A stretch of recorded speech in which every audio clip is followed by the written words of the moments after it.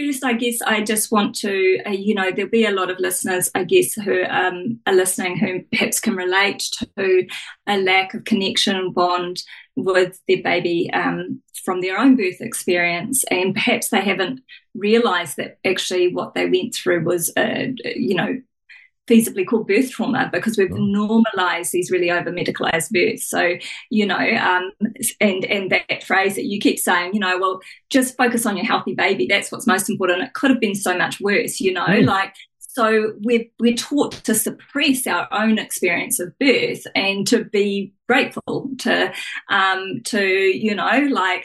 things could have been worse. I'm just going to be grateful. So I think there's a lot of unrecognised and therefore unhealed trauma within a lot of parents out there in the world. TheWellnessCouch.com, streaming wellness into your lives. Download the app today.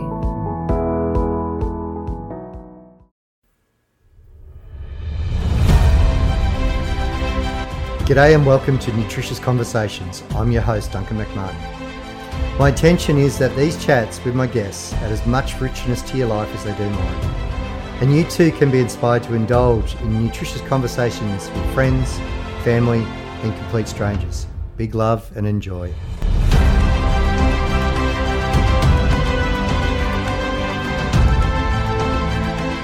Well, g'day everyone. Welcome to another episode of Nutritious Conversations. I seem to say this with all my guests, but this Carla has been sitting in my psyche all week as far as the excitement around this.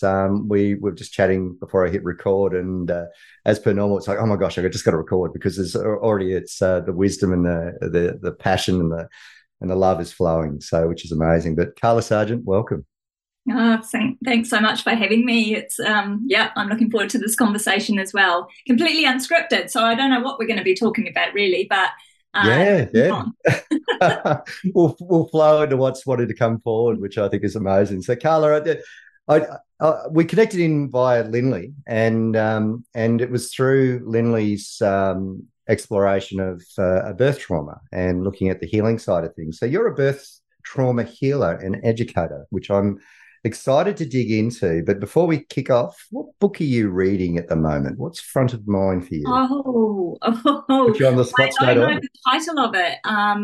I should have prepped myself for this because I heard you ask this question on another one of your interviews. Yeah. But it's on looking at the shadow self. Oh, yeah. Isn't that funny? We were just chatting about that before we hit record. The shadows. Yeah. Wow. Yeah. And how's that landing with you? What's I dived into it too much yet. I've kind of had lots of things coming up, big, heavy things coming up recently, and they've kind of been taking precedence over reading time. But this is all bringing the shadow to light. So I guess, sometimes when you open that door and sort of say, I want to learn more and find out more, then, the universe answers. And so I can't say much to the book, but life is bringing some shadows to light, which is interesting and a little bit daunting and kind of exciting. All the things. I love that. I love your description of this. So I what I'm really seeing is there's a real touching of the soul going on as far as moving a lot of us who are really wanting to step into the fullness of who we are, and it's we're really being invited to own the totality of who we are. I dropped the word sovereignty before we started chatting, and you just said that is such a powerful word in relation to birth, which is amazing. So, look, just a bit of context. So, like, you dropped a podcast, and I listened to that podcast, and I just went, oh my gosh, this is just going to be incredible. And I'll share that podcast in my show notes as well, because I think that gives a beautiful bit of background. But can we do a little bit of a sojourn with sort of what got you to this point within this birth trauma space? And whatever you feel like you want to share in that space, short, long, doesn't really matter. But The floor is yours. Oh, well, I'm pleased you said short or long. I struggle to share my story and how I got to this point without it being, quite a lengthy story. So if it is rambling too much, or, just feel free to kind of steer me in a different direction. But also, just for your listeners, Duncan, you said about a podcast interview. I have just a little over a year ago started my own podcast, my business, Healing Birth, and it's called Healing Birth with Carla. So I sent you one of my episodes so you could get a taste of what it's all about. So just in case that was confusing for your listeners. Yeah, sorry about that. That's my explanation of it. I'll put that all in the show notes as well anyway, Carla, but thank you. Yeah, so the Healing Birth podcast, yeah. Yeah, because I'm all about the shared story, Duncan, as it sounds like you are, people learning from hearing other people's stories and other people's journeys. And that's why I started the podcast, was so that people could learn and heal and grow, and that through listening to other people's stories. And Lindley, who put us together, she's been interviewed on my podcast as well.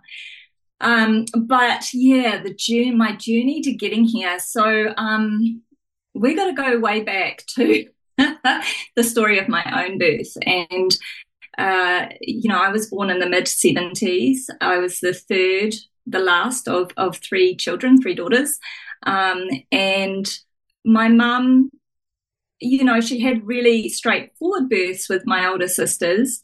But they were your standard kind of hospital birth experiences with the, you go in and you get shaved and get an enema and have the episiotomy cut, and all those sorts of interventions were just like the standard thing. That's just what was done. They were routine.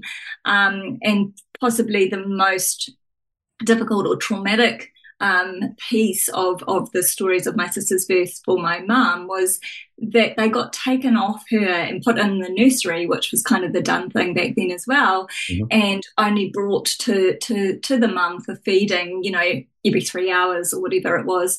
And she could hear her baby crying down the hall and was told, no, you're to stay in bed, we'll bring your baby to you when she needs to be with you, kind of thing. And so when mum got pregnant with me, she wanted my story to be different, and she'd heard that about home birth and more overseas stories. So she had some beautiful home birth books, which I've now got in my library behind me here. But beautiful, these kind of real hippie home birth books with images of women birthing kind of naked with just their socks on in the lounge on a mattress on the floor by the fire with the dog at their side, and their partner kind of lovingly embracing them, and these looks on their faces of kind of like wide-eyed but also blissed out, and so part of what I grew up understanding around birth was that birth was this blissful kind of very much a normal, enjoyable even occasion, right? And so the story of my birth, mum and dad were planning for me to be born at home, which wasn't like, we lived in Hamilton, New Zealand at the time, and there weren't any home births taking place then, and so there were no midwives and doctors that kind of attended home births there. But mum was determined, and she kind of rang around and found a midwife who lived about 2 hours away, who was willing to come and attend my birth, as part of that story as well, mum gathered a meeting of any interested parties, so midwives, obstetricians, other consumers, who wanted to come and hear about her plans to have a home birth and learn about home birth. Wow. So she was trying to sort of garner some kind of, I guess, community support. And so our family GP was at that meeting, and there was a bunch of people there. I've actually got the old cassette recording of it. It's really serious. Yeah. And so I've been trying to transcribe it, but it's so difficult to hear because it's such poor quality. But it's pretty epic having that. so she went to quite some lengths to really try and set herself up for the birth experience that she wanted with me. And unfortunately, she went into labour with me a little earlier than expected, not majorly, but she couldn't get hold of the midwife. I mean, they didn't have cell phones and that back then. And she, I think, was attending another birth, 2 hours away. So unfortunately, Mum couldn't go ahead with her home birth plans, but she contacted our family GP who had been at that meeting and said, if I come and birth in the hospital, will you support me to have kind of like an undisturbed birth? So she had this list of things that she got him to sign, that she wouldn't have an episiotomy, that she would birth in whatever position she pleased, so that she would be supported to, go home with me as soon as possible after the placenta was birthed, that I wasn't to be taken out of her arms, like after I was born. This kind of list of things that my umbilical cord wasn't to be clamped and cut until it had finished pulsating, which our GP had never seen before, because that was just, all these things were sort of standard routines, So she did amazing, and there was a beautiful gentle birth, and had me home within half an hour of birthing my placenta. And that's the story of my birth. And this is what I grew up hearing about. And I was like awestruck. And whenever I'd see a pregnant woman or, a newborn baby, I would there'd be this kind of stirring in my belly. Like, it would be like, oh my gosh, like how exciting. And as I got a little older, I was like, actually, I would love to be a part of people's birthing journeys. I want to become a midwife. So that was when I was about 13 or 14. I made that call, and sure enough, when I left school, that's what I went on to study and become. So I was a very young midwife. I was the youngest graduate they'd had through the direct entry midwifery program here in New Zealand. So it was a 3-year degree, Bachelor of Midwifery. But I tell you what, I was pretty shocked and disillusioned coming through midwifery school at the reality of birth as it is in this very over-medicalised culture of birth that we're currently in and have been for a long time. In New Zealand here, you can choose to have a home birth if you please. It's all covered under the public health system. There are lots of midwives who will attend home births, but only over the years, sort of 3 to 5% of the population choose to birth at home, and I think that says a lot, because it should only be a small fraction of the population that actually need hospital staff and equipment and facilities in order to be able to safely birth their babies. So there is something going on out there that is causing us to be really fearful and mistrusting of birth and our birthing capabilities and our birthing bodies, and to put all our faith and trust into medicine. And so coming through the system as a student midwife, I mean, I did ask to be put with home birthing women and home birth midwives as much as possible. But realistically, a lot of the births I was attending, were hospital births.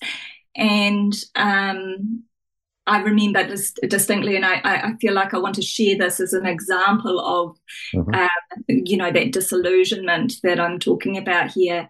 So remember my vision of birth that I was sort of trying to get earlier of, this woman birthing in the lounge space at home, and it all being quite ecstatic. Yep.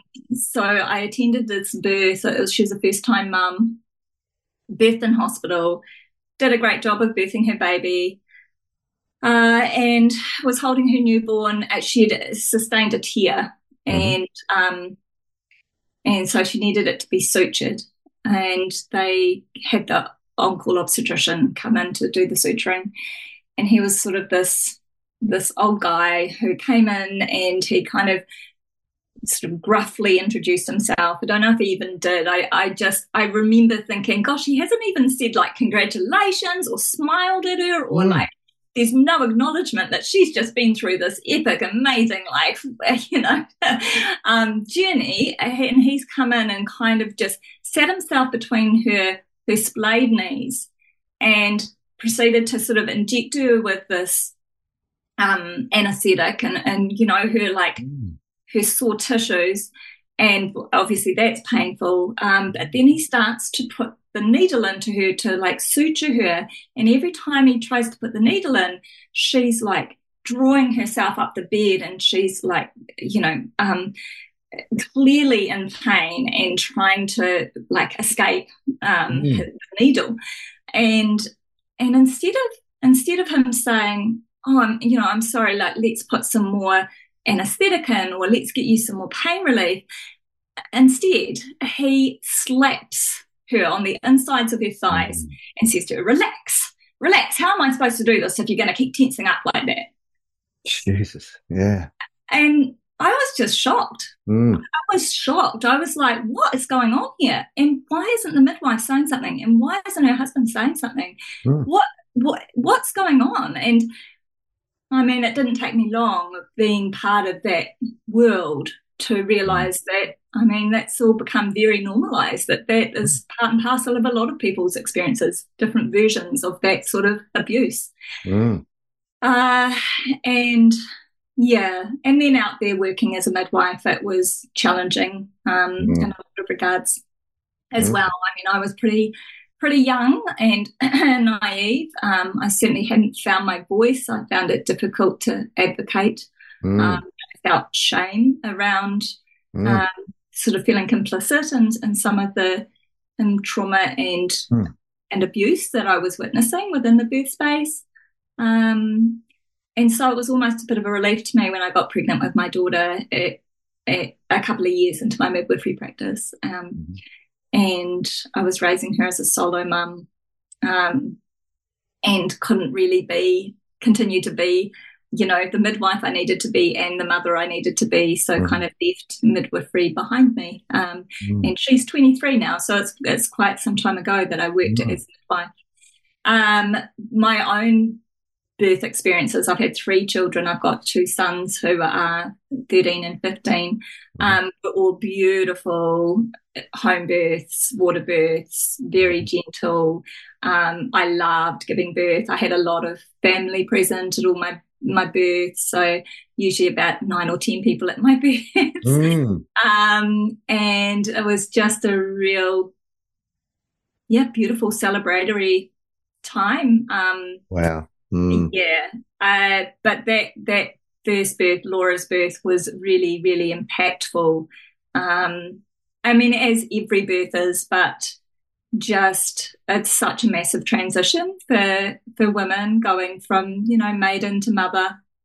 And it's a hugely challenging transition, especially in a culture that doesn't really honour or recognise that massive transition and the lack of support there is for new families after birth, and the lack of education in the lead up to that experience. So we really are, as new parents, kind of thrown in the deep end in a lot of ways.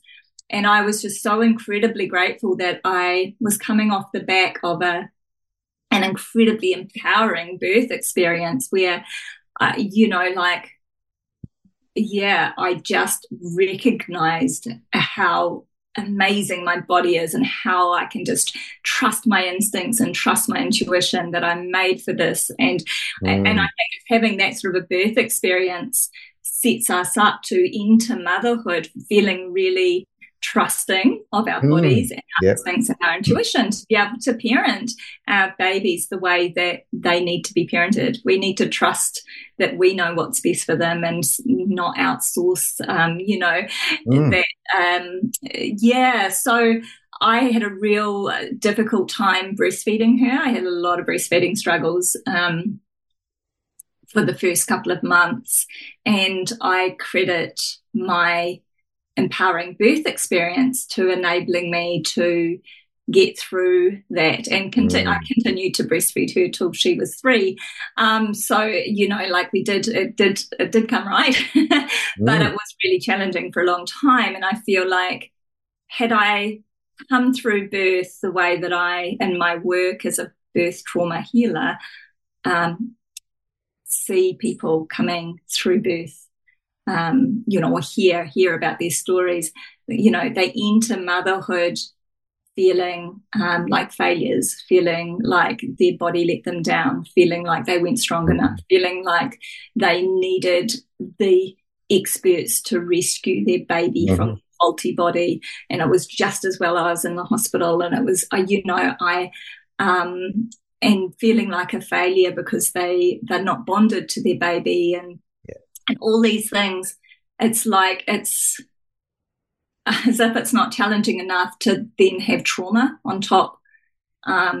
Is massive, and it's causing a lot of what I believe is, you know, wrong in the world today. Like, you know, I really do believe that to heal our earth, it begins with healing birth, and you know.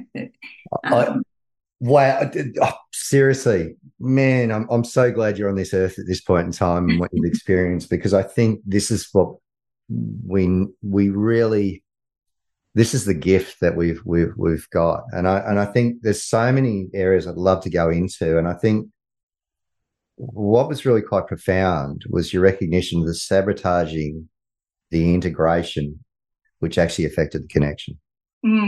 And I think that's what's really, really incredible at this point in time. And before I hit record, I mentioned to you that both my kids were born at home. And, my mother was actually a midwife.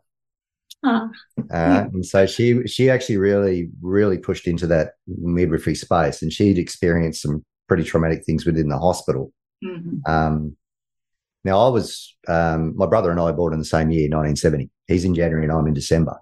Wow. Yeah. So, bit of naivety thinking that if you're breastfeeding, you can't feel pregnant. Yes. No, that's not true.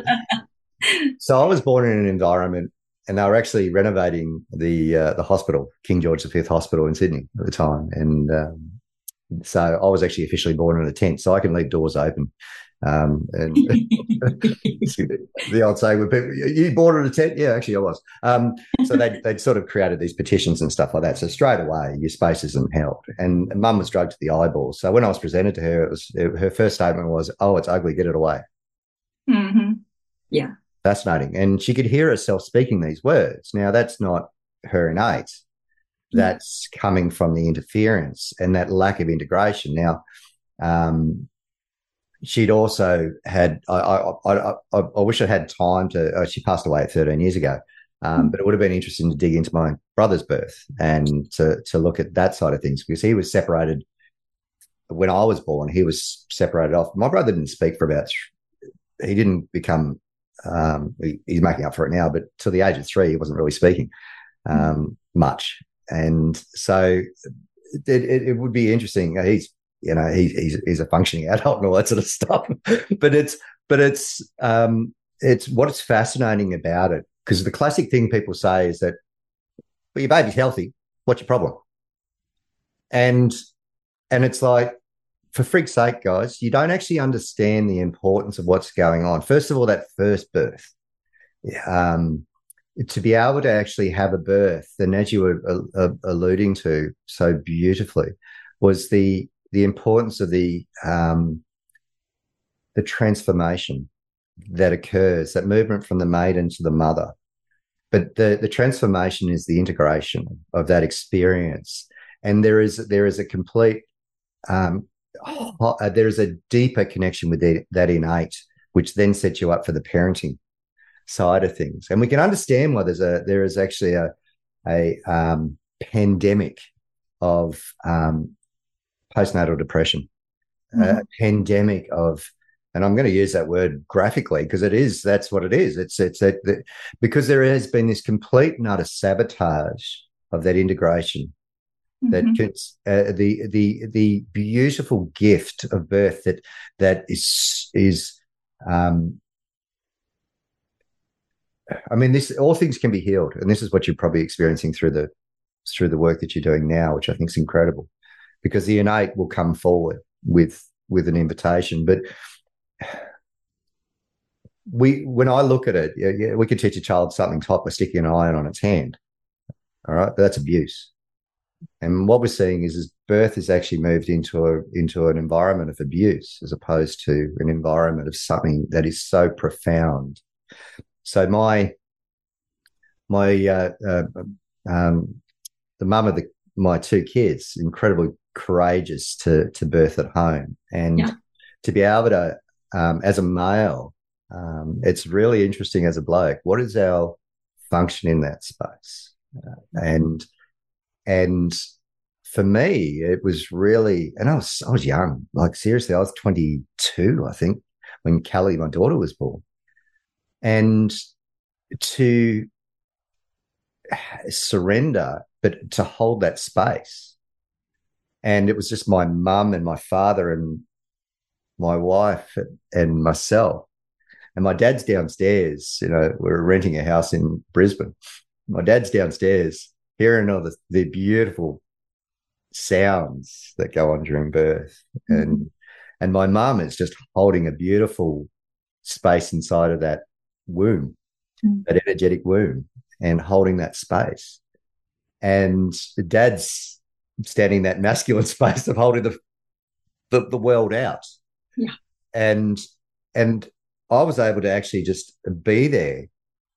And it was such an incredible experience to witness. The kid's mum, she was in the bath, and she said, "I can't do this." And what was amazing was she said that a few times, and then she surrendered. It was just this, and I saw the bliss in her face. I saw you see in these pictures, these religious pictures of the halo, that aura, that energy that comes off. And I'm just looking at mum. Mum was really interesting. She did not want to interfere. So she was sitting in the periphery, like even outside of the periphery, and realizing the importance. I'm getting teary actually talking about it.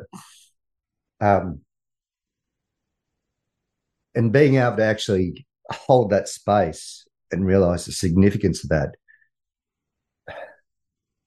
was really powerful. And I'm sure she won't mind me mentioning her name, Heidi, got out of the bath, and we had a mattress on the ground, and she was on all fours, and Callie started coming out, and I'm sitting there just going, and mum left the room, and I went, no. And she was just there, and Callie came out into my hands, and Heidi just rolled over, and I passed her up to her,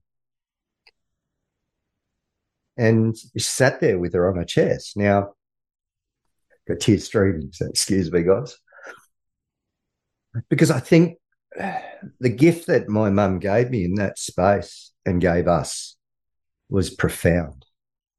And then to actually, the cord didn't cut the cord until it stopped pulsing. And it was fascinating because we connected into the Home Midwifery Association for Queensland, and Heidi and I actually became secretaries for it for a period of time. So we were really immersed within the birthing environment and hearing those beautiful gatherings within Brisbane, and the stories that you were actually hearing, the wisdom. Oh my God, seriously, Carla, it was just, from a bloke perspective, hearing that side of things. And then Callie had trouble connecting and breastfeeding, and Heidi's, she was in a lot of pain, and a lot of the nipples, she wasn't attaching, she wasn't bringing her tongue forward, and really just getting a beautiful attachment point in that. And so she would express, and I'd feed Callie with a teaspoon because we didn't want to confuse teats at that time. And Heidi courageously just kept on stepping up to the plate, and eventually Callie connected. And that was incredible, absolutely incredible, to experience that. And then Cameron was born in a spa underwater up in Noosa, and that was just truly incredible to see this beautiful soul come into this world underwater, and the cord attached, and it was just amazing. So yeah, I mean that seriously, I mean I've sort of brushed over it, but you can see the power of and the gift that it keeps giving you. I mean, we're talking, Kelly's be 31 this year, so we're talking, 31 years, and I still have the gift of that, integrating a more deeper aspect of who I am as a male, bringing that feminine aspect of myself, that nurturing aspect of myself that actually softens the lover archetype within me and brings that forward. And I think that's incredibly powerful, which is amazing. So yeah, I mean, I still get tears streaming, guys. Sorry, that's this beautiful release. It's obviously something, and that's what I see with integration, is that there is a release, to receive.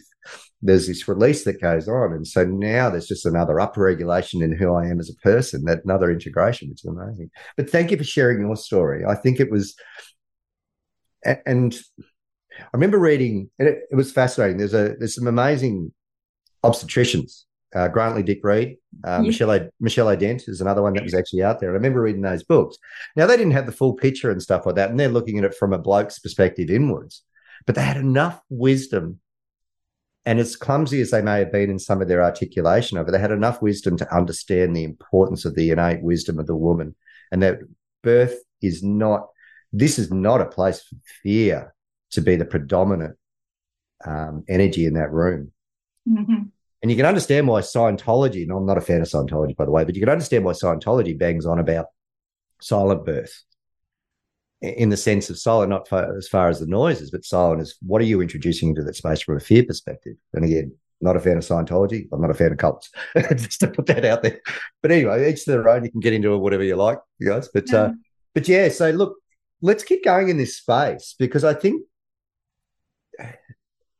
the importance of that integration moment, because I think the thing that's sort of coming forward, I'd love to explore this a little bit with you, is when we see this statement made, well, you got a healthy bub, so it's all good.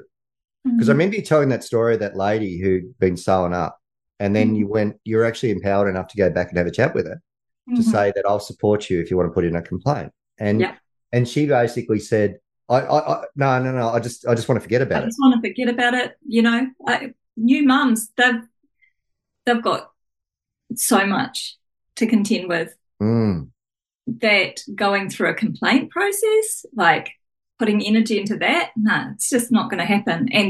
And often re-traumatizing themselves in the process. And then I tell you what, the tiny fraction of women or parents who have their complaint recognised, who have an acknowledgement made of wrongdoing or an apology given,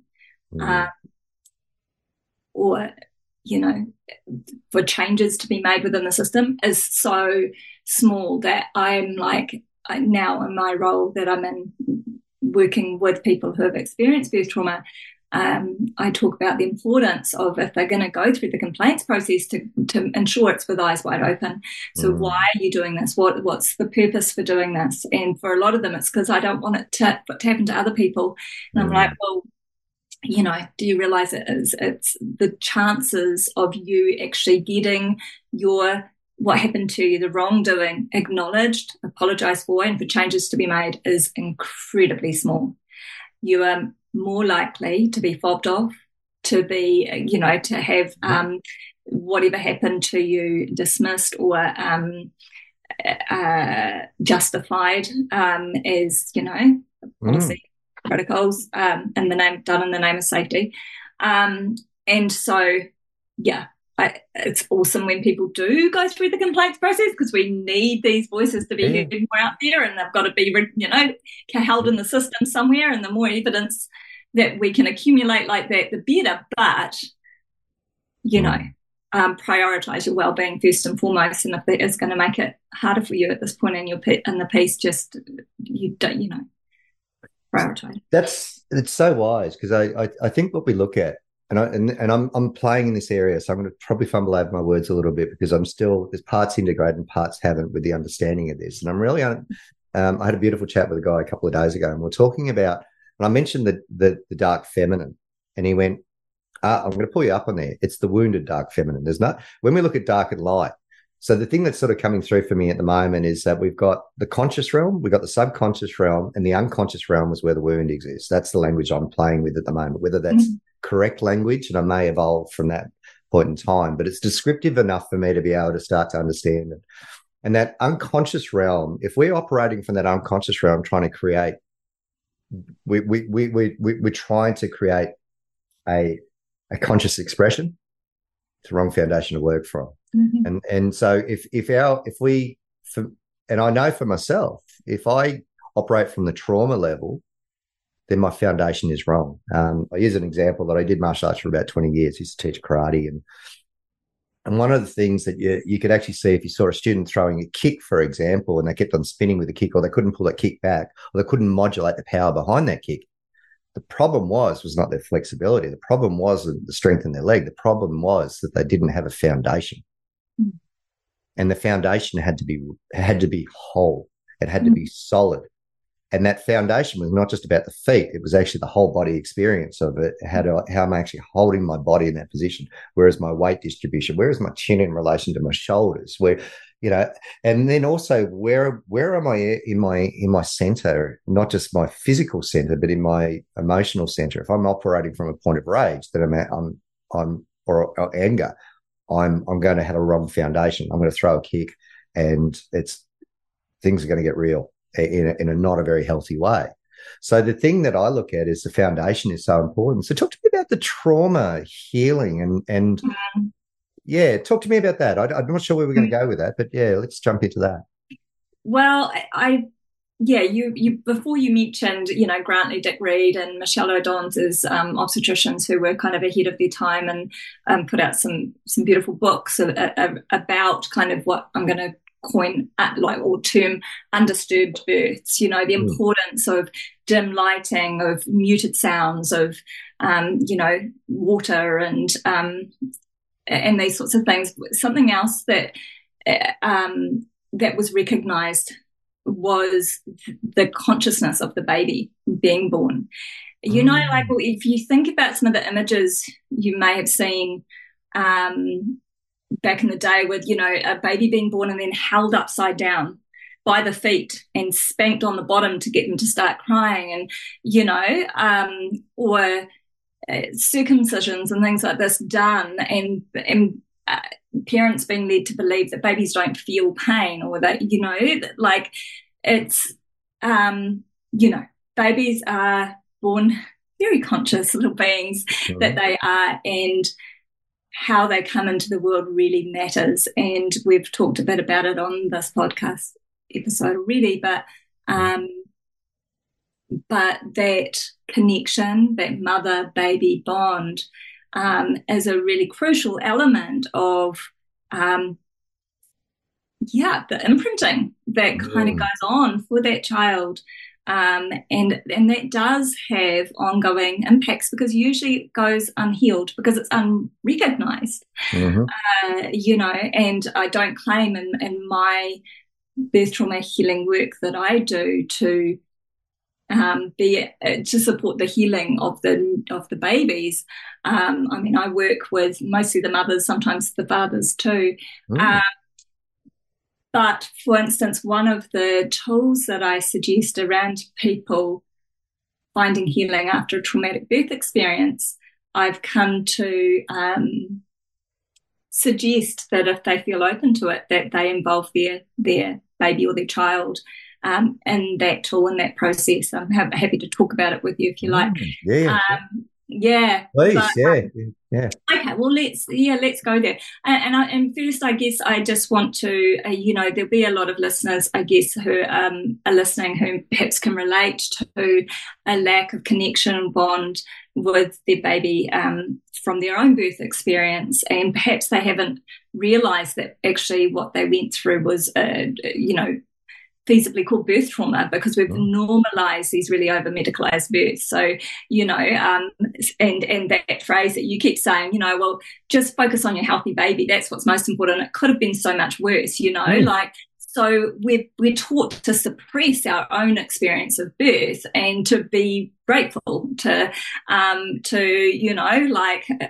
could have been worse. I'm just going to be grateful. So I think there's a lot of unrecognized and therefore unhealed trauma within a lot of parents out there in the world. So one of the things that I hear a lot of women express when they're sharing their birth stories with me is the moment that the baby was first put onto them. And I loved, it was such a gift, you sharing the stories of your children's births before. It was really moving for me as well. And especially that moment of birth. And I loved that your mum, the midwife, stood back and supported, held that space for the birth to be what it is designed to be. And that's for you, the three of you to connect as a little family and to savor that incredibly precious moment, right?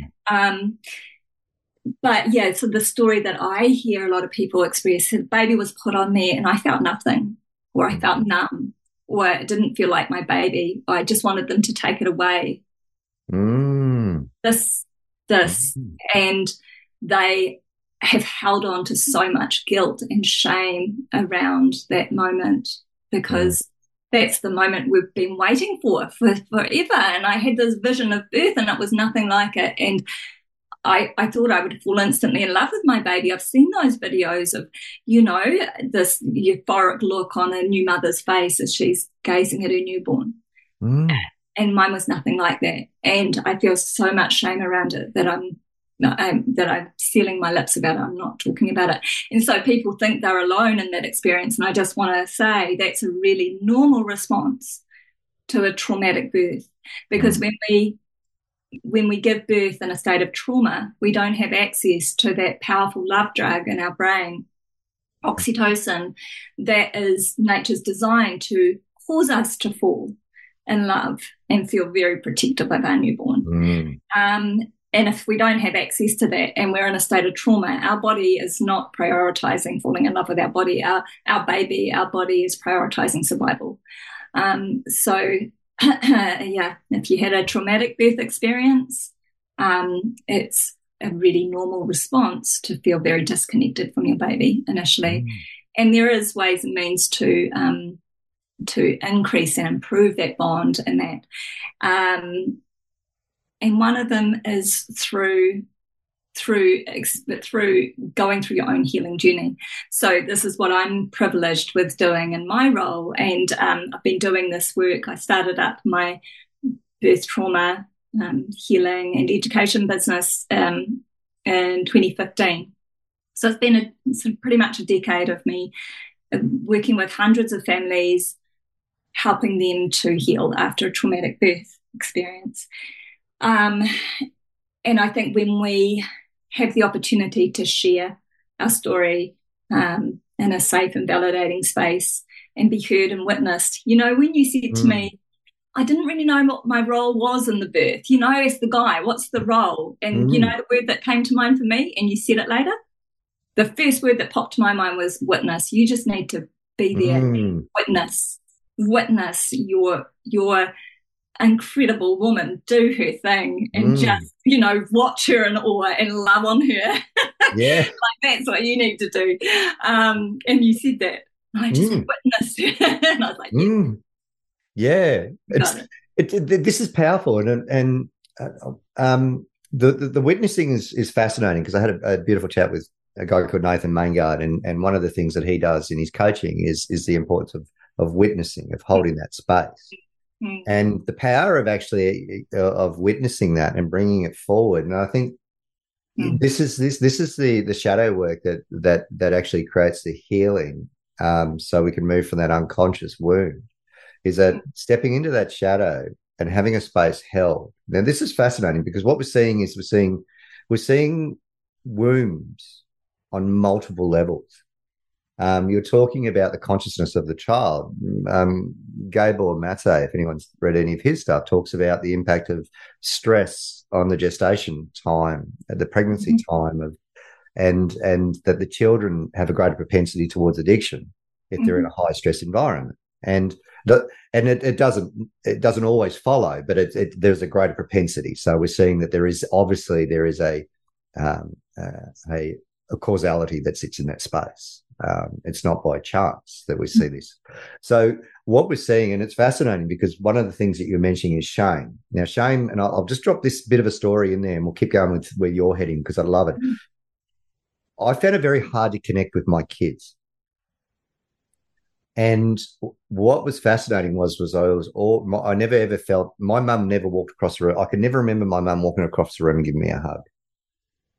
Never remember that. I never remembered that because I see my beautiful wife, Katerina, and her three amazing kids. And the relationship she has with them is just incredible. Just incredible. There's just this beautiful bond between them. But I really struggled with both my kids for a long period of time, still working through some stuff. My daughter and I have had a bit of a falling out.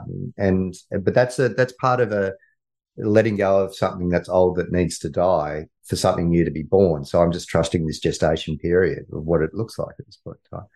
But what I found was I did a lot of work on understanding shame. And so from my definition of shame is guilt is I made a mistake, shame is I am the mistake. And that's when you've really embodied shame. And what I actually started to find, I did a lot of, I ended up working through a plant medicine journeys to work that healing side of things. It was a modality that I utilized and it was an incredible one. So when I got an understanding that my mum was working from shame, and when I came in, because of the trauma of the birth, that energetics of shame came into me. And so what do we want to do with shame? Just keep it away or push it down. All right. So we want to keep it away. And so we push it away and push it away. So that felt that if I could define the relationship with my mum, it was push away. Now, when I actually had these plant medicine journeys and I actually went through and I saw mum and why she was working with this generational trauma of shame. Now we can see this passing on the mantle of this, and we can actually see why. And you made a beautiful statement. If we're going to heal the world, we've got to heal birth. And this is so important. And we've got to start somewhere. And part of it is that this work that you're doing with trauma is just it is so important. Because if we can get healing to occur with that, we're starting to alchemize something that is that is permeating through the world, and we're becoming more and more outsourced, more and more dysfunctional, more and more disconnected, and less integrated. So this is what I started to find. So when I actually was able to see mum and sit there in this, and she'd passed away, by the way. So this is having this euphoric experience, which we know within birth, the actual physical birth, that serotonin can be upregulated into dimethyltryptamate, DMT. And so there can be the veil becomes very thin. I think I had a chat with Lindley about this, and she won't remind me to mention, but this veil becomes very thin, and so you can step into that high level, amazing source consciousness, whatever you want to call it, God, that space that we're connecting into, and so so this healing. So when that was revealed to me, and I sat with mum, she brought me in and we hugged. And experience that connection and that love, and that just, I don't have that trauma anymore. It is healed. It is gone. I talk about it as a story, but that doesn't exist within my body anymore. And so what that's actually done now is it's actually created the permission's probably not the best word to use, but it's actually paved the way. It's opened the door. It's lifted that dysfunctional veil away, so a new relationship can come in. And I can see my son and I having a new relationship. My daughter at the moment, it's an interesting one, and I'm trusting the gestation period in that. And it's basically go away. I don't want anything to do with you, is what she's told me, and I'm going, okay, fascinating. All right, I'm going to trust that. I'm going to just trust that, because I'm not going to be the dysfunctional male, and try and fix this. I'm not going to fix it. I'm going to trust the gestation of what's going on. Now, I love her to bits, believe me, but I wanted to love her to whole. Yeah. And that's the space I'm really moving in. And what does it actually look like to actually hold that space and love it whole and trusting the divine? And I think this concept, this analogy of birth is just so incredible. I sort of hijacked just a little bit. So we'll just come back to you with the trauma and the witness. So we'll come back to that space of witness and the power of that. Yeah, yeah. So I think I was talking about when I work with women, and sometimes it is couples, but I'll just refer to women because the majority is I'm just working with the mums. Yeah. It's a 3-hour session, so it's lengthy. I've just discovered over the years that that's how it kind of needs to be, because it's so inappropriate to cut someone short. Whether that's they're sharing their story and, oh, sorry, time's up, or they've just shared their story and then leaving it at that just feels too like. So it takes 3 hours. It's a massive session, and it's intense and it's awesome. And it's usually enough, just the one. So the session looks like they share their story with me, and sometimes that takes people 20 minutes, and sometimes it takes 2 hours. And I say, I'm not so interested in the timeline of events, though that's usually how people share their story. I'm more interested in how you felt about the various things that were going on. And sometimes they say, oh, I don't know if I'll remember it all. And I'm like, well, that's okay. But you don't remember. Just share with me what you do recall, what is still very present for you. And like I say, just holding that space for them to share and really be seen and heard in whatever their experience was, without any judgment. And in fact, the opposite of judgment, compassion, and seeing them and saying, that is, I hear that story a lot. You are not alone in that experience, and that is a really normal response to what you went through. And I'm so sorry you went through that. Rather than, oh, well, at least you've got a healthy baby. Like, it could have been worse, So it's like, yeah, I see you, I hear you. That was really shitty. I'm so sorry you went through that.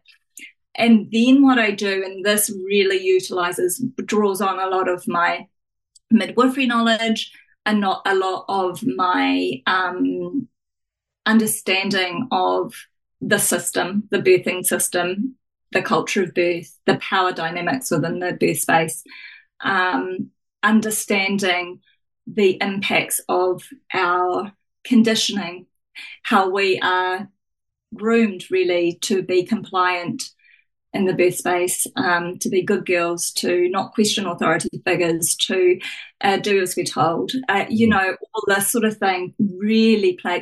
We're people pleasers. A lot of us women, we're primed to be good girls in the birth space, which suits the very sort of patriarchal model.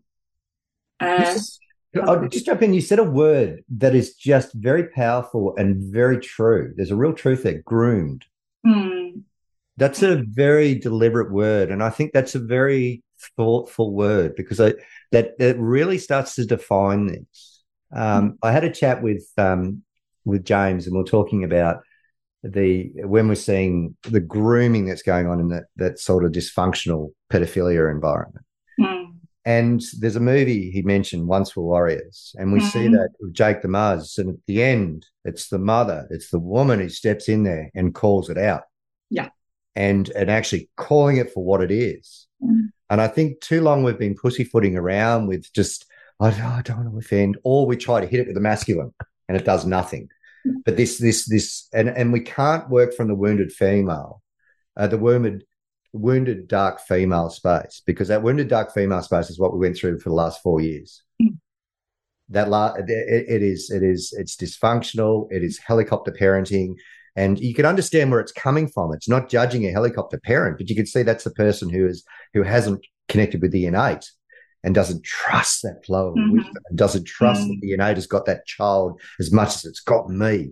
And I think that term, the word groomed, that I wanted to just hit that word out again, because there is this grooming is the outsourcing of your authority. Yes.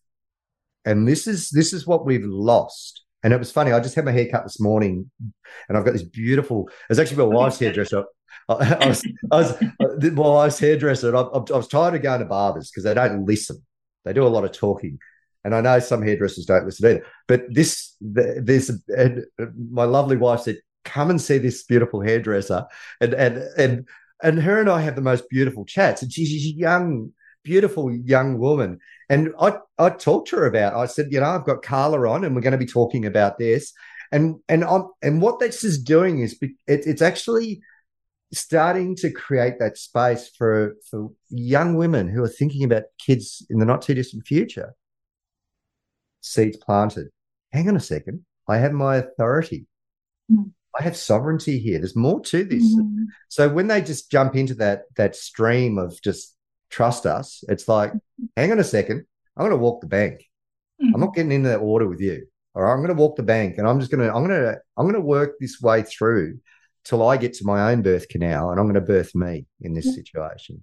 Yeah. And I think, and so this is fascinating. So I keep going off in tangents because there's so much we can talk about. And Carla, we'll exhaust today, but I think there's more here. I think there's more here in this space for us to dig into, because I think what my intention with this podcast is we want to bring this innate wisdom back into our language again. Back into the experience of who we are as humanity. And to your beautiful point, if we want to heal the world, we've got to heal birth, and in actual fact, a new world to be born, a new earth, if we want to use that language sort of thing, which is good. All right, I've sabotaged again. No, I haven't sabotaged. I've just jumped in there because there was that word you said. So come back to that's great. I love it. I love the enthusiasm. And yeah, I've got a sticker on my laptop here that says "Heal birth, heal the earth." Okay. Heal birth, heal the earth. I'm going to write that down because I keep bastardizing it. Okay, keep talking. I'm just going to write the back down. Yes. So I was talking about how I can utilize my midwifery knowledge, my understanding of the system and of this conditioning, etc. My now very deep understanding of birthing physiology and how that is sabotaged largely by fear, and also the impacts of a lot of the really common and growingly common interventions that are taking place in the birth space. And I utilize all that understanding, and I then help the woman who I'm working with to unpack their birth story and their birth trauma through a different lens. So where they've left the birth space thinking, like I said earlier, something along the lines of, thank goodness I was in the hospital and they could rescue my baby from my faulty body. They come out with a different narrative, which is something that sees that their trauma was not their fault, that they made the best choices they could based on the support and information they had available to them at the time, that their physiology was sabotaged, usually unnecessarily, that their body is not broken, their body was trying to protect them and their baby. Failure to progress is really a real common reason for various interventions in the birth space. You've been stuck at 5 centimetres dilated for 5 hours, we need to get this baby born. And so and me helping them to understand that your body wasn't failing to progress. You were in a state of fear. And when you're in a state of fear, your body is reading that as now is not a safe place to give birth to a helpless little infant. There's a danger in the environment, So we're gonna, like I use the example, imagine giving birth during kind of caveman times, and you're labouring away in your cave, and suddenly there's a saber-toothed tiger at the entrance to your cave. Body is going to switch out of that parasympathetic nervous system that where you're receiving that beautiful cocktail of helpful birthing hormones, and it's going to shut off that oxytocin, and it's going to switch on your adrenaline, and you're going to be put into fight or flight, and your body is going to be primed to either kill off that tiger or to run and find safety elsewhere. And once you've done either of those things, then you'll calm down, your adrenaline will leave, the oxytocin will switch back on, and your body will birth your baby. So, of course, in modern days, we don't have saber-toothed tigers in the birth space, but we have all sorts of other fear-inducing things. And so when a woman is scared in labour, when she's full of fear, her body responds by not opening up, not releasing her baby, because it's like, we've got to kill off that tiger first. You know, if birthed when there's a tiger there, the tiger will eat the newborn. So this is our primitive brains at play, trying to keep us alive, and our bodies are incredibly wise, and we are just so beautifully made to birth our babies. We're a woman, we're mammals. Mammals have been birthing babies for 65 million years, you know, been evolving to ensure that birth is inherently safe and rewarding and efficient. So there's something going on that's interfering with that. And when I help women to understand their story through that different lens, and to see how it was that those interventions that got in the way, or that they didn't feel safe with that midwife, or you know, there's all sorts of things that it could have been different. And if you choose to have another baby, absolutely it will be different. You know, that's huge. It lifts such a weight, and I see it before my eyes, this like relief and this this letting go of guilt and shame. And then I offer them some tools, and I said earlier that, you know, I alluded to one of the tools, and I it might be a nice place for me to sort of round off the work I do is by sharing that tool. It's one of so I've kind of just developed a bunch of different tools over the years, and I sort of pick and choose what ones I suggest to women based on their particular sort of story. But yeah, I offer a bunch of tools, and I say, you know, like anything, just work with what feels fitting for you, and just leave what doesn't. And I send a follow-up email, because a 3-hour session, that's a lot to take in. So I send a follow-up email with any kind of tools I've suggested and instructions. And so, you know, but so this tool that I was referencing before, it's a written tool, and a lot of my tools are. Writing is a really powerful and cathartic kind of way that we can process and heal. And so the tool is to write a letter to your baby.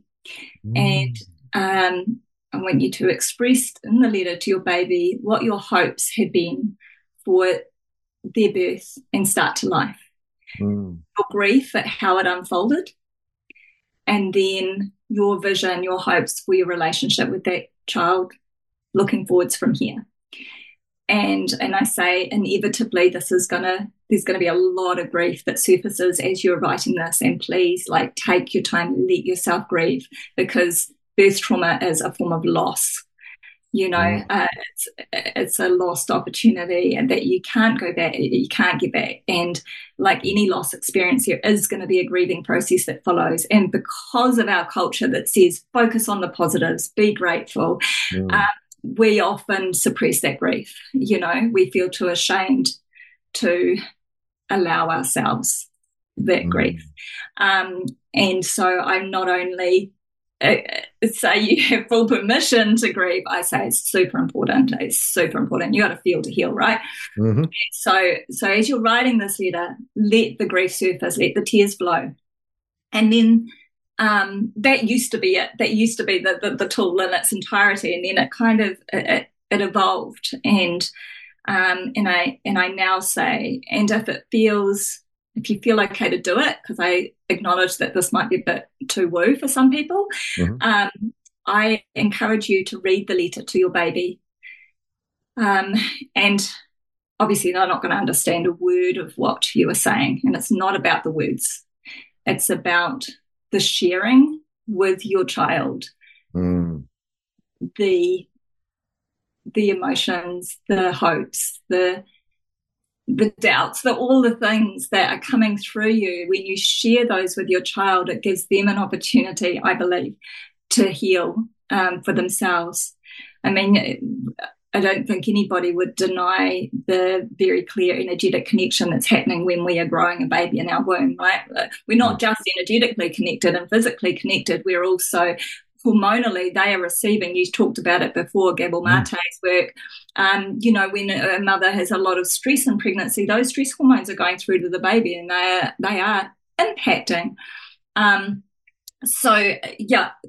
Obviously intimately connected in that way, but that doesn't just suddenly cut off the moment that umbilical cord is cut. And so I sort of talk about when you share this letter, it's an energetic sharing. And it's like, I think we do our children a disservice by hiding or sort of shamefully hiding our expression of emotion. Our healing journey is done when, like when they're not in our space, right? Like we're having a cry when they're off with Nana or whatever for the weekend. We allow ourselves the opportunity then to have a ball and to do our healing work. And I'm like, well, maybe that's robbing our children the opportunity to see that this is a really important and beautiful part of being human and enabling their own healing, right? Instead of suppression. This is incredible because thank you.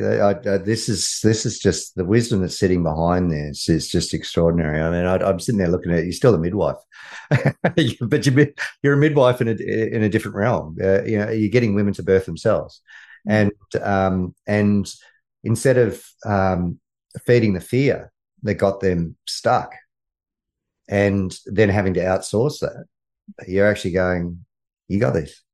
Let's go into this. Let's go into this. There is the part of the writing and the grieving is in essence surrender.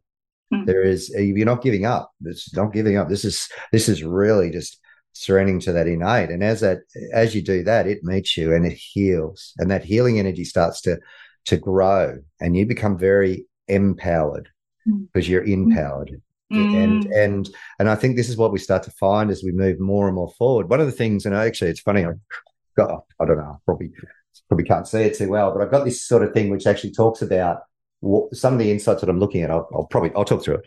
I did a lot of work with kids with neurodevelopmental delay, and I did a course with ANSWO, a New Start for Underachievers, and part of it was we know the primal reflexes that a child has when they're first born, the Palmar reflex, Babinski, Galant reflexes, and all that sort of stuff.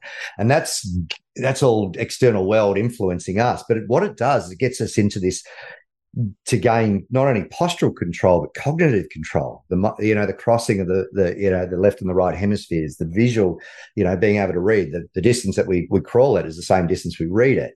So it's all this training that actually goes on, and then the brachiation work that we do when we're monkey bars and climbing trees and all these amazing work. Now, what's fascinating about this is about bringing that nervous system into its fullness. And we know, and I think Dr. Sarah Farrant, who's a chiropractor in New Zealand, actually, an Aussie lady who's moved over there.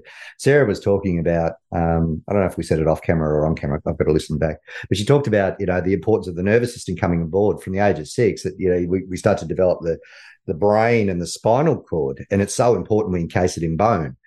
And so there's this nervous system from the ages of 0 to 7 that we need to hold this nervous system in a womb, another womb. It's an energetic womb. And that energetic womb is so important because what it does is that, like a placenta, I can have a different blood on this side, so the mother's blood, and completely different blood on this side. So we can have like an A positive and an O negative on this side. I think it can work that way. Tell me if I'm getting my physiology wrong. But what's really interesting about it, if I was had a different blood group, I'm not talking the universal donor blood group, but if somebody gave me a transfusion and it's the wrong blood, I might get a positive effect, but eventually it'd become toxic within me. And so this energetic womb that we actually hold is actually that parental womb that for that child and holding that space. And what's really fascinating about it is the parent's energy can go into that child for a period of time. It passes through like a spiritual placenta, and that child can actually feed off that parent for a while. And we see that, you see kids are an extension of their parents, especially little babies. You can see if the parents are off, the kids are off. And then what's happening is as they develop bigger and bigger and bigger, they get to the stage where they have to birth themselves. And that usually happens around the age of 7. That's why they say from the ages 0 to 7, your base programs are set because you're in a really susceptible environment. So that womb isn't held, that energetic womb isn't held. What'll happen is that'll be sabotaged, and a base program not sabotaged, that base program, if it's not coming from that innate wisdom, it'll be sabotaged, and that person will continue on, and they won't actually go through that birth of themselves. They won't flip in. And what's fascinating about that birth is actually it's a birth internal. We move from an external-based identity to an internal-based connection. And so the locus of identity is internal. And so we see this flip occurring. Now, we don't celebrate these within our culture, but some of the other cultures, I think the Maoris may celebrate these, initiation times. Certainly, I was listening to this beautiful woman talking about when she gets her, the tattoos that go on. And so that's an initiation.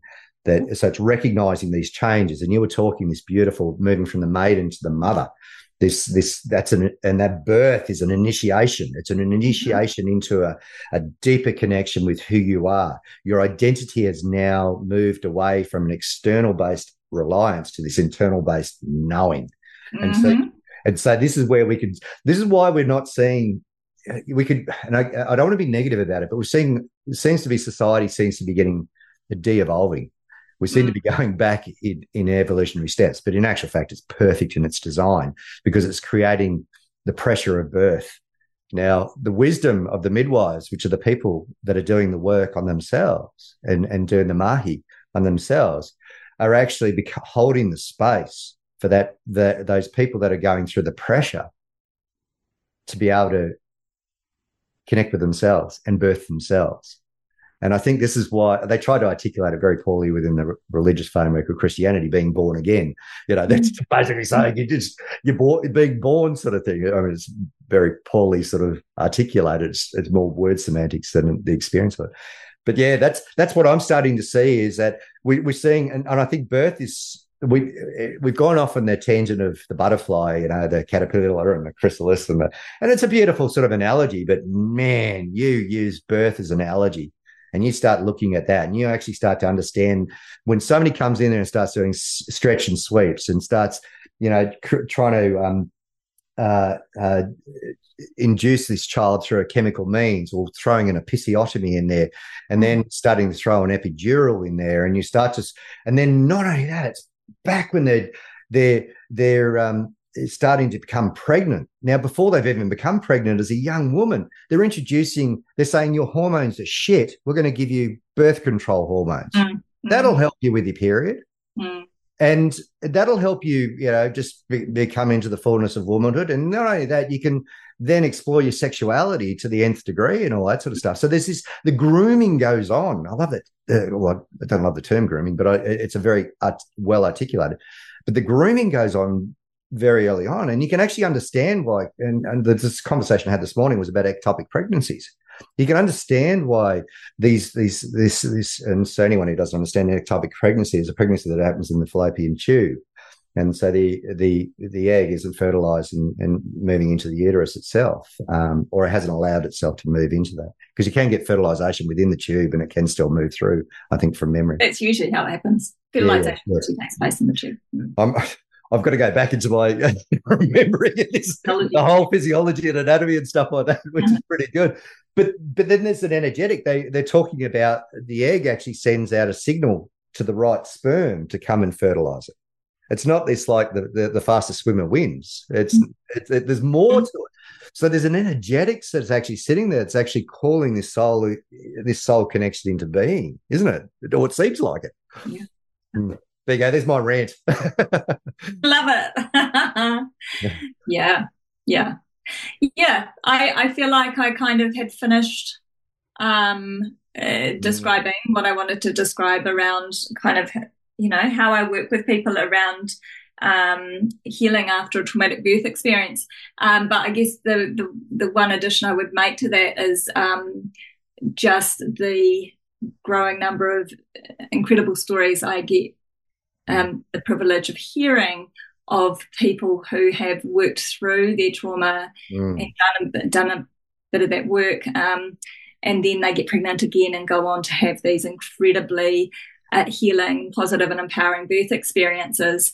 Back when I first met Lindley, which was, I don't know, maybe a little more than a decade ago, I had recently was putting together a book, compiling a book of New Zealand home birth stories for this reason, like for wanting to the power of the shared story, right? Like I said about this at the start of our talk. I think it's a beautiful way to learn and heal and grow and garner information is through story sharing. I think it's beautiful for the person who gets to share their story, but also for the listeners. It's a win-win. So I was putting together this book. I've got a copy of it here. I kept looking down. I should just put it, show you on the screen. It's called Where the Heart Is, Stories of Home Birth in New Zealand. And I published it in 2013. But one of the chapters in there is called Healing Birth. And that's the name of my business. And it's the stories of women who have experienced a traumatic first birth and then gone on to find healing. And I think it's just, I'm at a loss for words, really, to describe how powerful and how far-reaching, how consequential it is when people go through that dark trauma, and they grow and they learn and they become a different person through healing that trauma. And then it doesn't just help them feel more healed and whole. It impacts every person they talk to about their birth experience. It impacts their children and their vision of birth. It impacts their relationship with themselves. It impacts their relationship with their partner. It just has such incredible ripple effects. And so I guess I wanted to say that because I think for a lot of people they're like, the damage is done. I had that shitty birth. I can't go back and change anything. And I'm here to say that, absolutely you can. You can't change how that birth was, but there is healing available to you and you deserve it. And don't doubt how massively positive the impacts of doing that healing can have on your life. That's beautiful. I love that. I really there is so much in that, and the ripple effect that's actually going on. We talk about the morphic resonance. Rupert Sheldrake put that forward as a concept, as something gets brought into the earth as a wisdom. It becomes available all around the world, not just through just verbal connection. It's just the energetics of it. And I'm not into science because I think science has been so perverted. But if we actually look at the wisdom that sort of sits in bringing that knowledge forward, it's just so important. And I think speaking this truth and bringing it out, we're in a time now where we're highly fertile in this time now. This is a time to be able to start to create the conception and the gestation period, and to bring something a more beautiful world a heart can imagine. I think Charles Eisenstein talks about. And what that is tapping into that innate, and the gift that we actually have as human beings, the experience of birth, is probably one of the most powerful. And I have to agree. I think heal birth, heal the earth is just there is so much wisdom just in that, just even holding that space of those words and understanding what they actually mean to yourself. The physiology of the healing that actually goes on as well, for a woman. the change in their physiology. It's interesting. My sister and I were chatting about menopause, and menopause is becoming. It seems like every second conversation I'm having on this channel is about menopause. And I mentioned something to my sister, and she goes, "Don't you say that M word to me." And I went, "Oh, okay." She goes, "I think it's a crock of shit. I think it's a man-made concept." And I went, "Oh, that's really interesting. Tell me more." And I'm starting to see that there are some disruptors that have actually gone on, because apparently we're the only species, or certainly the only mammals, that once we stop fertility, we don't die. Mm. We continue on, which is a fascinating thing. And it's like, why are we such an anomaly there? Now, maybe there is that space where there is that change within the physiology, and that's design rather than disruption. But we move into a different level, which is where we've sort of articulated the Marga and the crone aspects of things, where there's a different sort of fertility and there's a different sort of energy, where we're now holders of the birth wisdom, we're holders of the wisdom of the the generational wisdom, and we're able to bring that forward as a different space. But then you actually look at it, why aren't us guys, we've seen how these actors, getting young women pregnant sort of thing, and having kids, and they're in their 70s and 80s sort of thing. And you're going, really? So I don't know. That's still an anomaly to me. And again, this is not dismissing anyone who's going through the experience of menopause. My wife is actually experiencing the symptoms that she would attribute to menopause, or the health expression, as Sarah's parent would say. It's a health expression coming forward. And what does it actually mean? Mm. I think there's something, there's a real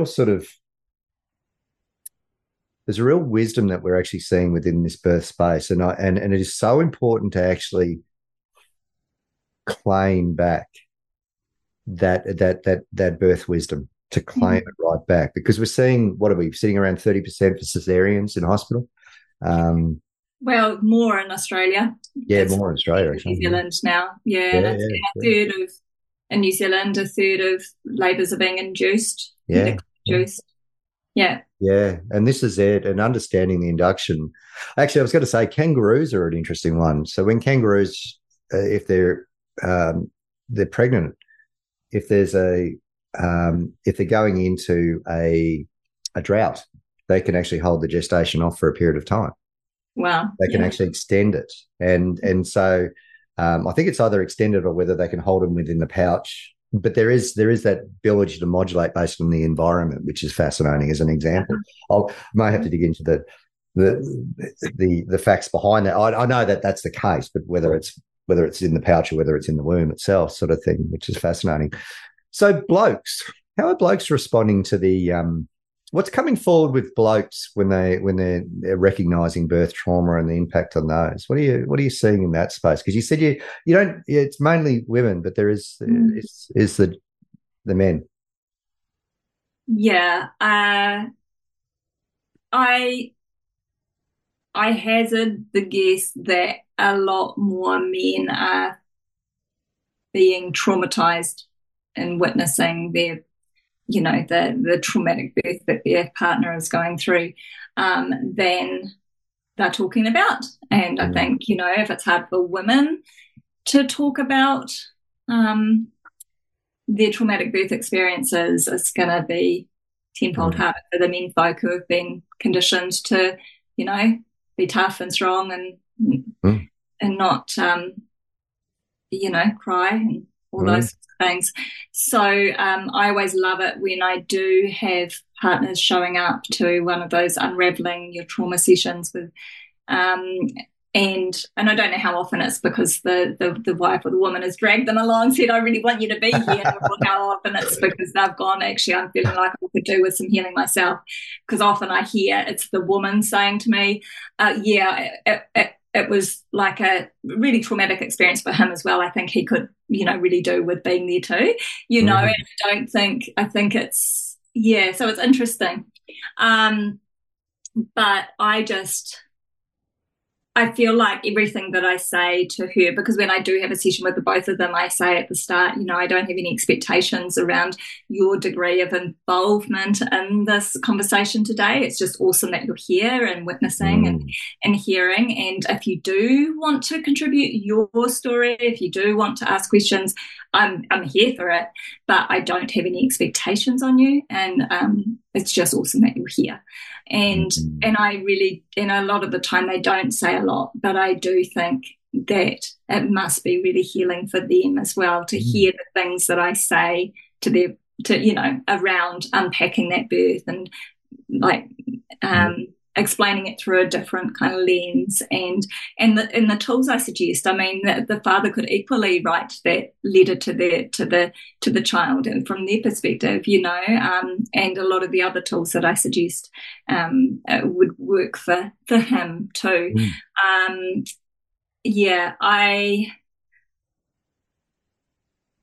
don't know the degree to which the menfolk are being traumatized by birth. And I suspect we've got a ways to go before we really have a clear picture about that. I think it's thank you, because it's a bit of an unknown. Part of it, I feel what sort of comes through to me is that I think it's, how do we know something's true was something that was proposed to me in the past, and for me, what sort of came through was because it's familiar. And there's a familiarity about it. Sorry, I've just got cool. It's all right. Sorry, I'm getting air conditioning in here, so I try to look like I'm listening all the time. I need air conditioning. The aircon guys come. So what's coming through to me is that, how do we know something's true? Because it's familiar, and I think there is a knowing that we haven't been able to express the innate quality that we actually have during a birth when there's a trauma, when it's disrupted, and that innate quality is that holding of that space and the witness of the all. I think is so important, and I think that's probably what sort of sits there is and again that then feeds into shame. I'm ashamed that I couldn't protect you. I'm ashamed, which again, if it's coming from that wounded side of things, protection is rescuing, and that's dysfunctional. That's not how we should be as a male. But as being able to, the holder of the space, being able to hold that space is that's the healthy masculine that we can see. Now that doesn't necessarily attribute to the physical male. We see that masculine within that. The midwife can be that in that space, be able to, let's lock that space in. But then there's that softness within that space, and being able to sort of modulate that space really well in a grounded person and a grounded soul, I think is important. So I think that's probably what we're seeing. But from my experience, the experience that I had when I worked through the connection with my mother, the healing that went on in me, I could actually see how that it not only did it actually heal that relationship I had with my mother, not just for me, but for her.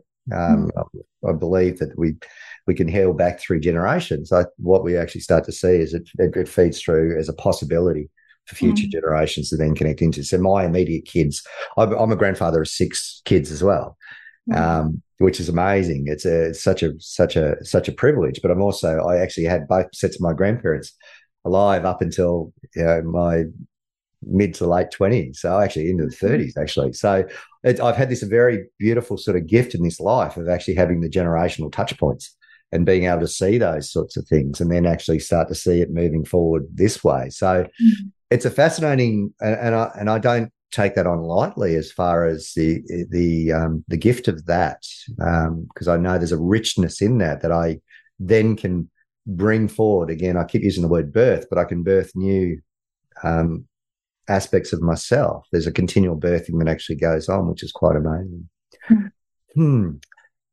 When we look at that home birth environment, which is being able to hold that beautiful space, and seeing I love that image, because I've read so many of the books. My mum was very heavily into. She did a lot of home birth holding space, and I love that you bloody didn't use that word delivery. Oh God, no. Language, like we talked, maybe it was before you hit record, but language yeah. is powerful. And there is a lot of really disempowering language within the birth space. And for somebody to say, for a midwife to say, oh, I delivered a baby today. It's like, well, like who did the delivering? Mm. Is that, or you'll see a headline, right? Like where it's like father delivers baby in parking lot or on roadside or whatever. Yeah, It's yeah. like, fuck, what? Yes. Where's the, like, giving the props to the woman here, the mama who's just birthed the baby. Yeah, yeah. And so there was, the dad was there to like hold his hands out and catch the baby, and suddenly he's the headline. Like, yeah. and it's just one of just countless examples of where we take power away from birthing women, and we don't acknowledge what incredibly powerful beings they are as they birth new life into the world. Well, if we can, if this foundation spot is sabotaged, you can see why we're so disconnected, not only the external but that internal environment. When we sabotage the experience, the enlightening experience that occurs with a woman gestating a child and bringing that and birthing that child, because if we look at the physiology, you think, how the hell is that going to fit? But the ability for that body to stretch and grow and tear where needed is incredible. And even down to, if we look at an episiotomy, a tear or heal, it will stitch better or heal better than a cut. Yeah, that side of things as well. So there is the experience of that. But if we sabotage that, we can actually see. So this is where the rescuer comes in, and we see this in a lot of the self-help environments, where everything's set up as follow me. Mm-hmm. I'll do the healing for you, and you call yourself healing birth, but the whole aspect of it is actually that you are empowered to you hold that space through the wisdom and the understanding and the words and that beautiful structure where that woman can then actually come through and actually heal themselves. They can go, I keep coming back to birth analogies, gestate and actually bring that forward. But I think what we're really seeing, as soon as that's sabotaged, we've lost the momentum. We've lost that. And so we're in an inertia state in some respects and no, we're not. I'll actually own that. We're not in an inertia state. There has been the challenge to try and put us into an inertia state. And certainly the last 4 years has been a prime example of that, because if we actually look at the seeds that were planted of fear, the virus was fear. That was the virus that was planted. And it actually gave you an understanding of how's your resilience to fear? Can you alchemize fear? Because fear is actually it's a response that we actually have.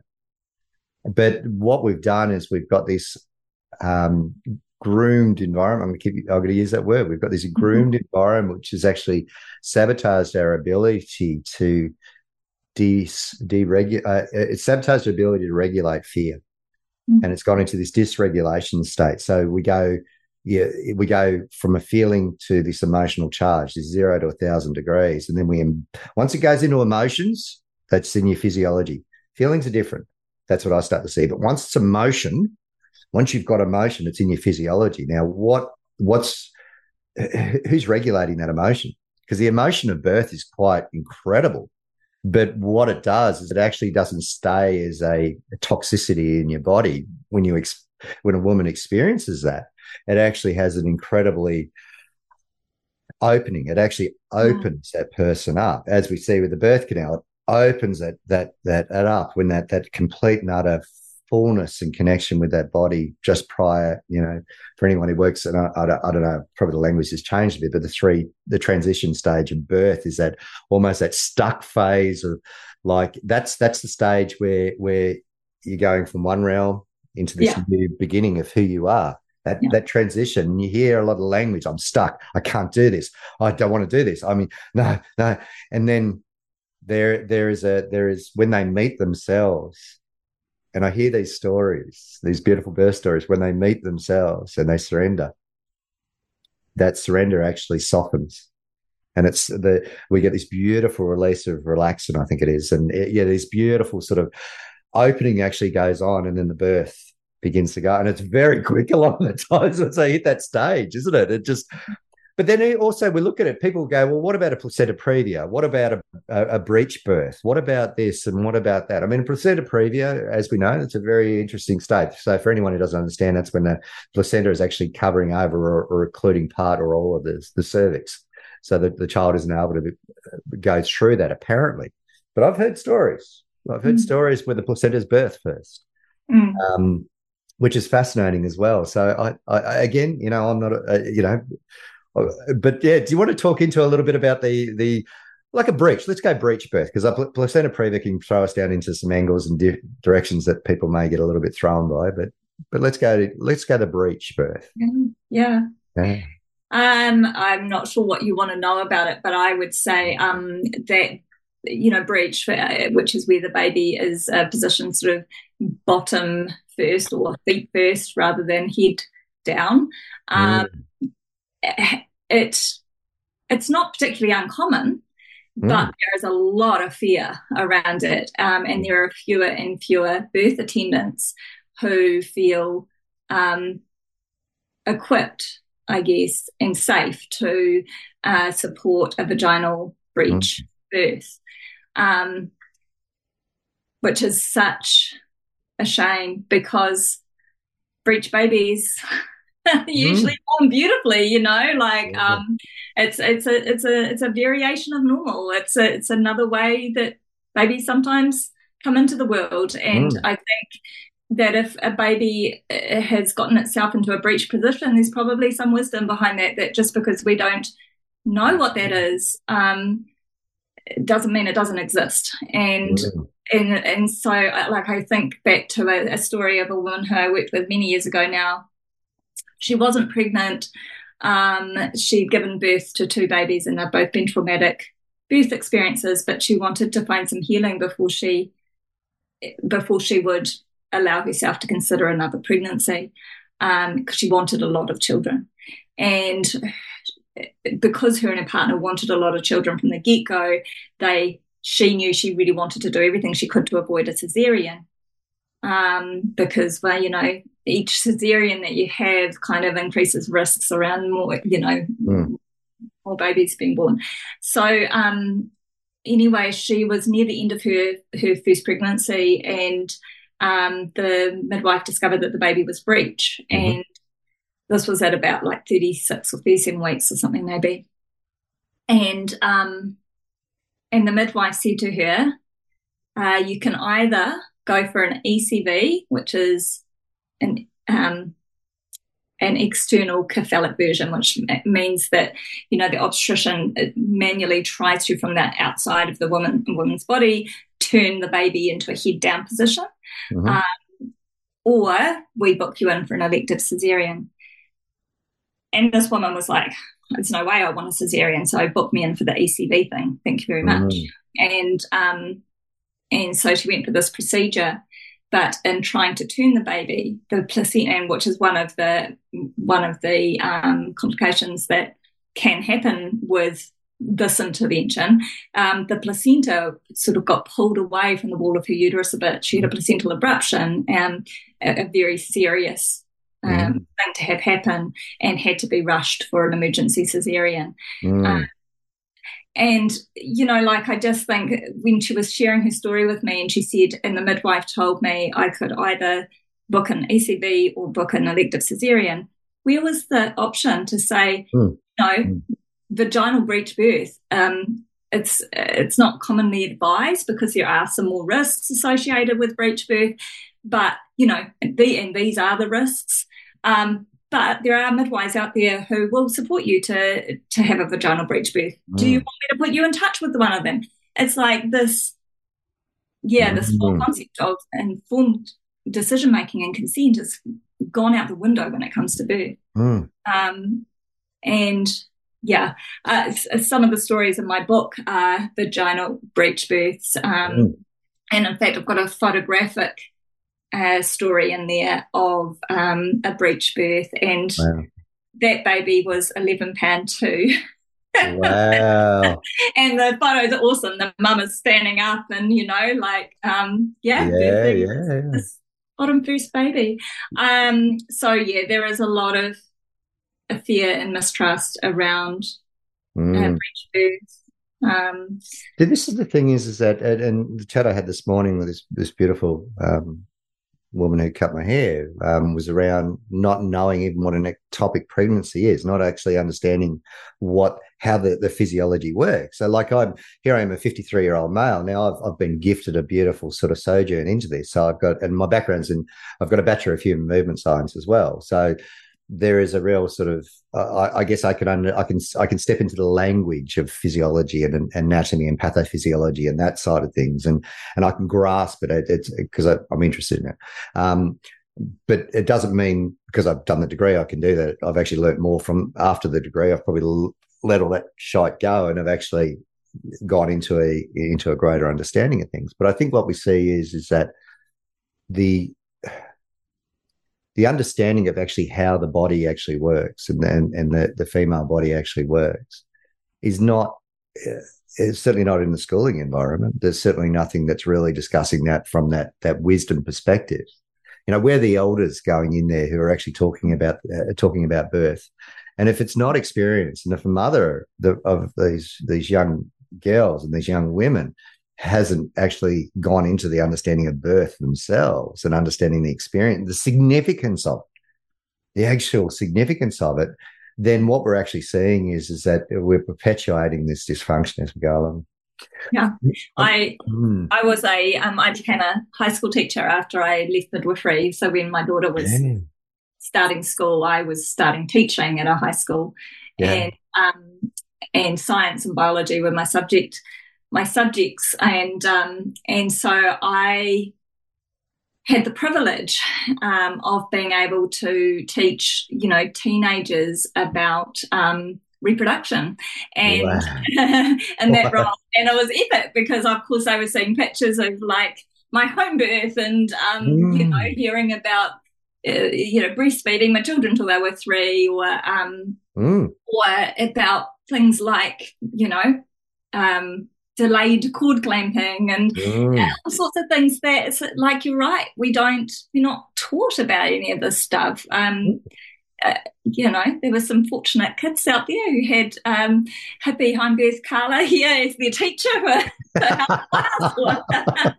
Isn't it incredible to actually pass it on? Because I actually had my niece and nephew at the time.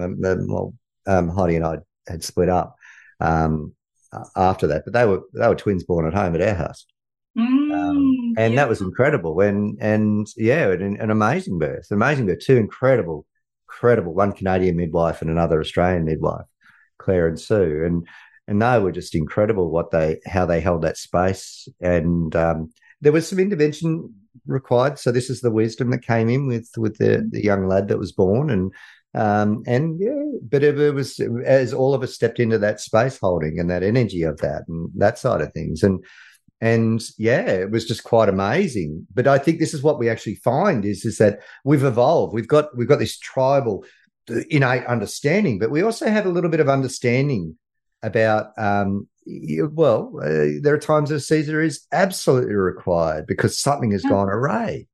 But the thing is that we've got to place that underneath the importance of the innate birth. And because we know even as the child goes through the birth canal, they inoculate their gut through the bacteria within the vaginal canal. And if that inoculation hasn't gone on, we can actually understand why these children are born with this gut. And then medical interventions that happen later on as well, that are imposed are actually causing potential of mucking around with the gut and brain flora as well. So there's this high, I'm full of controversy here, guys. But I think this is what we're actually finding. Hey, Carla, we're going to have to I'm going to tap out here because I think we've got so much more to chat about, and we're going to go down on so many different avenues. And I think let's let this one sort of marinate out there. I'll share the recording with you. So even if you want to throw that on your podcast, if you feel that, or share it with anyone. Yeah. And even with blokes and stuff like that. But I'll put it on my podcast in the next couple of weeks, because we need the importance of actually getting this understanding out there, and really starting to say, you know, this is the innate. This is where truth sits. This is the wisdom that we actually have. And I think what we're seeing is that how the healing of the earth comes through is not through the wounded dark feminine. It's the dark feminine or that has actually brought it into the light. And there's some beautiful work that have actually done it. They've done that healing journey in themselves, be it a birth healing or anything else. They've brought that forward into a wisdom. You are beautiful, Carla. I absolutely love you. I think you're amazing what you've done. I love that butterfly just sitting there, just like, yes. On my chest, if you're listening rather than watching, I've got a butterfly tattoo. A butterfly tattoo. Well, I've got a tattoo. It looks like Superman, but it's actually Superwoman. So that was my mum. Right. So I got that as my mum, you know, as a Superwoman, because she tried to bring the wisdom through knowledge, a little bit of innate, and didn't quite find the balance she experienced what she experienced. So, but the wisdom's has passed on generationally. So that's what's sitting in me as well, which is beautiful. Okay. All right, Carl, I'm going to hit stop. Anything you want to add? I'll connect in you, and we'll get all the information about the healing birth business that you do. I tell you what, anyone who's actually gone through what they would deem as a traumatic birth, or any birth, actually, because sometimes we don't know what's trauma until we actually start to have a little bit of a look at it. Connecting with Carla, I think the more we can actually get this healing going on, the more we can get these bloody powerful women stepping up. I will just say too, Duncan, that that as part of my role as a birth trauma healer and educator, the educator piece, so I train others in the art and science of holistic birth trauma healing. So I train others to become skilled at doing what I do. So it's not just me out there kind of doing this sort of work. There are a growing number. Too many. There's too many. You haven't got enough time in your lifetime to actually work through it. So yeah, that's great. So being able to teach the teachers and teach the holders of that space. Yeah. Which is so I have a lot of midwives and doulas and childbirth educators and people who aren't in the birth work field come through my training and become a certified healing birth practitioner, which is really, really awesome. Well, I'm glad you're doing that, because I think we keep sharing. I keep saying birthing. Keep sharing this knowledge through. We keep moving it through, and we start to call out the wisdom, and we bring that in, which is amazing. Big love. You're amazing. Thank you. I'll hit stop and we'll have a quick chat, and then look, guys, this is definitely there'll be another part 2. We'll let this one marinate and work out what's coming forward, or what Carla may want to bring forward as well. All right. Thanks. This has been a production of TheWellnessCouch.com. Check us out on Facebook and join in the conversation on Facebook.com/The Wellness Couch. Subscribe to each show on iTunes and check us out on Twitter. The Wellness Couch, streaming wellness into your lives. Whilst the Wellness Couch presenter endeavor to provide accurate and helpful information to their listeners, these podcasts cannot take into account individual circumstances and are not intended to be a substitute for health and medical advice from a qualified health professional. You should always seek the advice of a qualified health professional before acting on any of the information provided by any of the Wellness Couch podcasts.